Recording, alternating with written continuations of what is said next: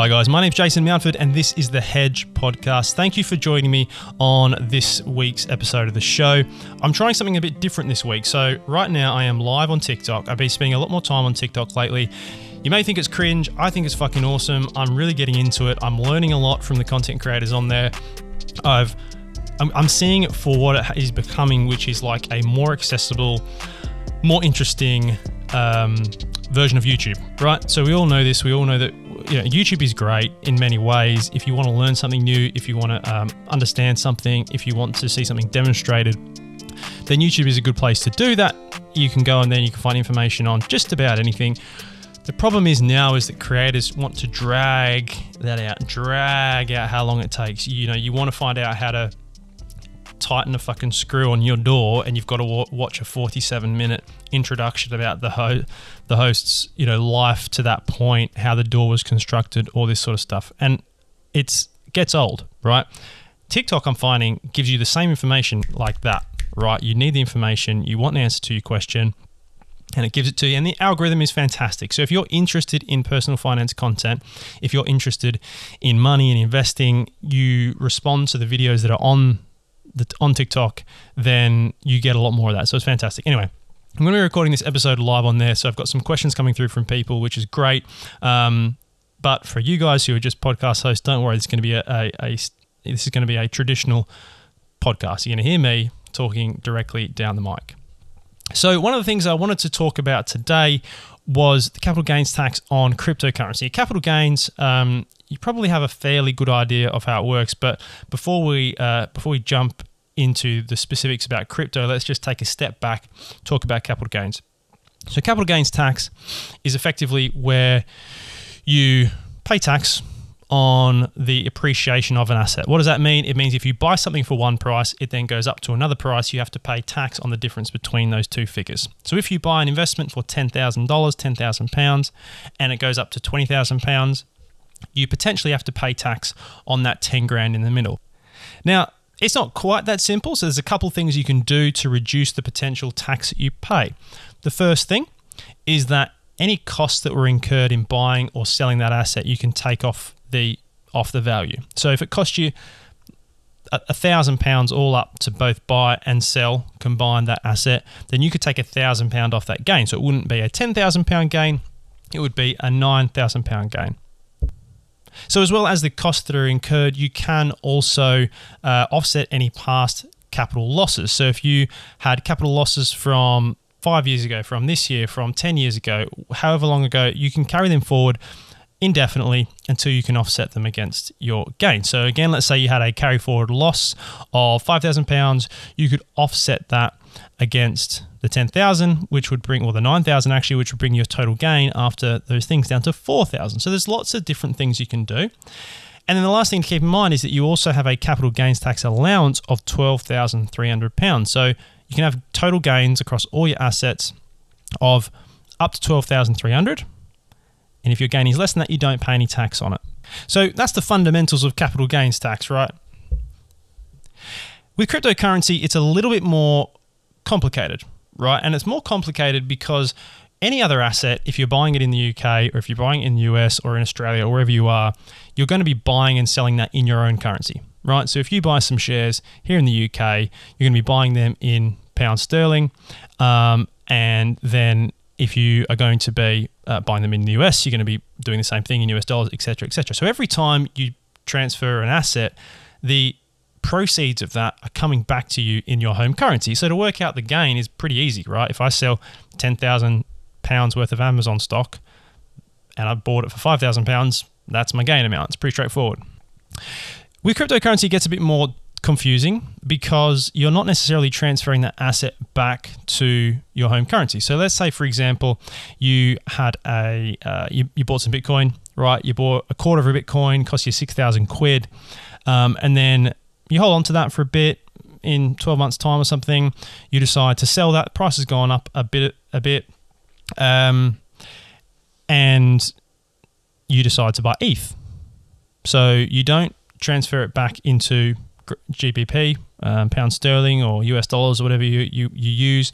You actually transfer it to a different cryptocurrency, Ethereum.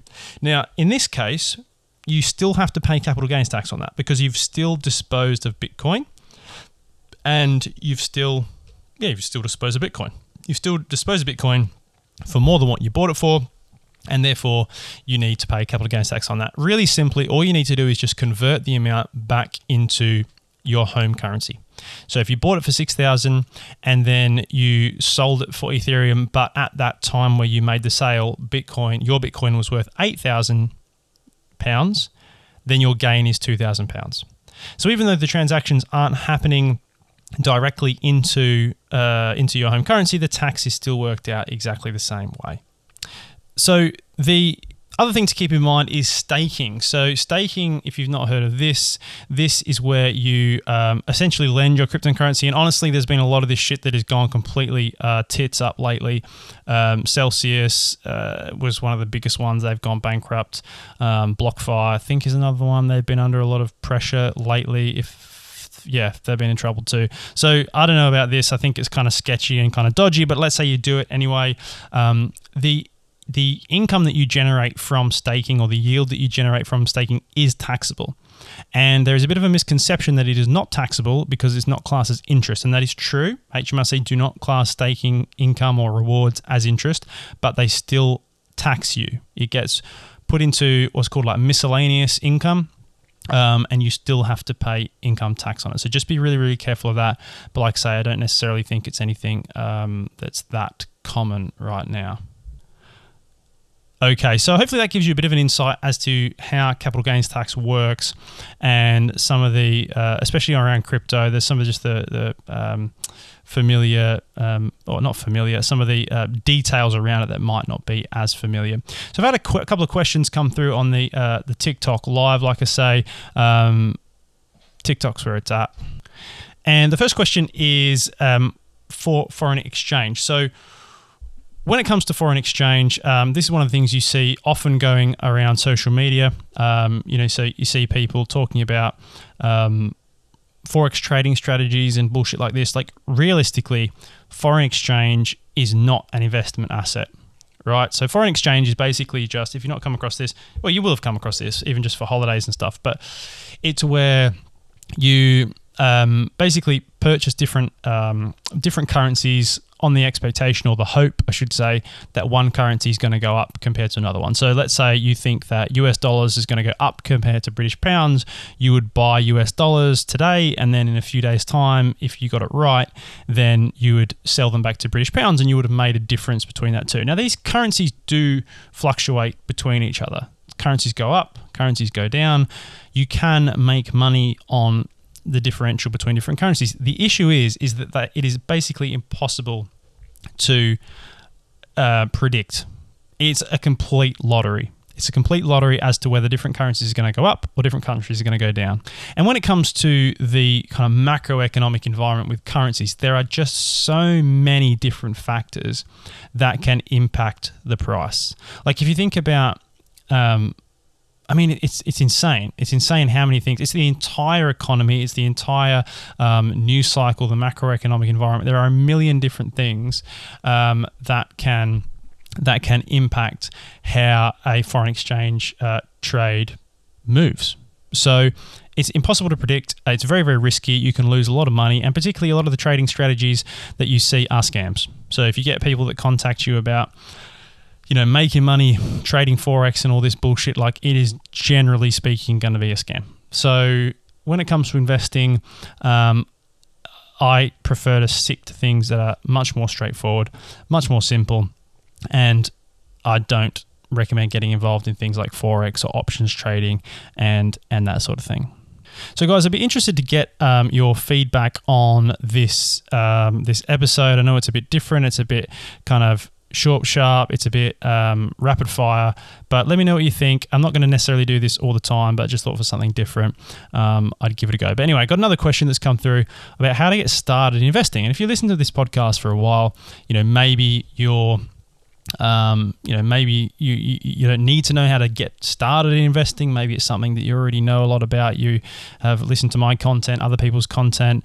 Maybe you've already signed up to the newsletter and you're an experienced investor. But I've been surprised with how many people actually listen to the show, who get in touch with me, who just learning and haven't yet invested. So the questions come through on TikTok, and it's how to get started investing, how to should a beginner get started. Now, first things first is you're doing the right thing, is you're learning about investing, because you can't really do it properly. You shouldn't go in and throw your money into anything until you understand how it actually works, because it can be risky. You can lose money. You definitely can lose money with any form of investment, even secure, stable, well-known blue chip investments.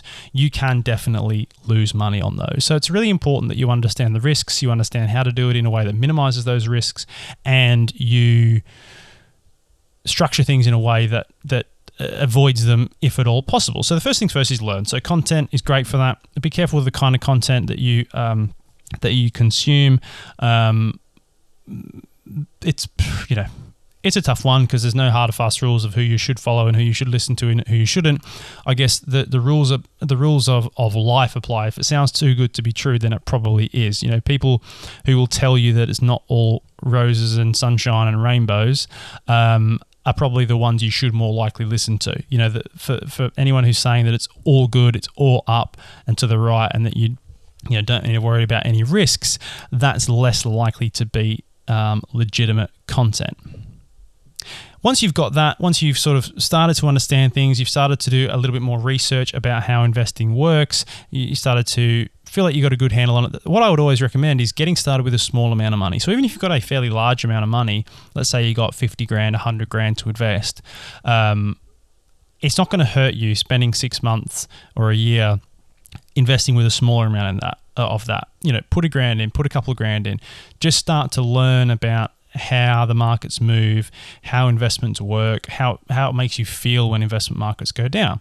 On the flip side, if you don't want to do that, if you prefer to just put your full amount of your investable assets into something, then err on the side of caution when it comes to risk. Maybe you're someone who's a bit of a big risk taker. Maybe you want to put your money in 100% equity. Don't start there. Start at something that's lower risk. Start at something that's more conservative, and that way the fluctuations aren't going to be as big.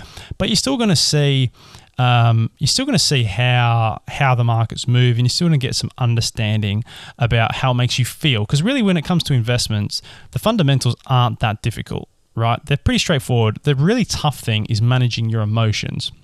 Managing your emotions through the cycle, seeing a drop in investment markets, and continuing to invest throughout that period. And that can be, you can feel that whether you've got 100 grand invested or whether you've got a grand invested. If you see your portfolio down 20%, that's going to hurt whether it's 100 grand or 1,000. So that would be my advice. It would be to learn a lot, get some understanding around it, and then start with a smaller amount. You can also, if you're starting with a smaller amount, try some different investment apps, try some different investing platforms, and find the one that works best for you. They're all going to have different fees. They're all going to have different reporting functionality. They're going to have different apps and online systems.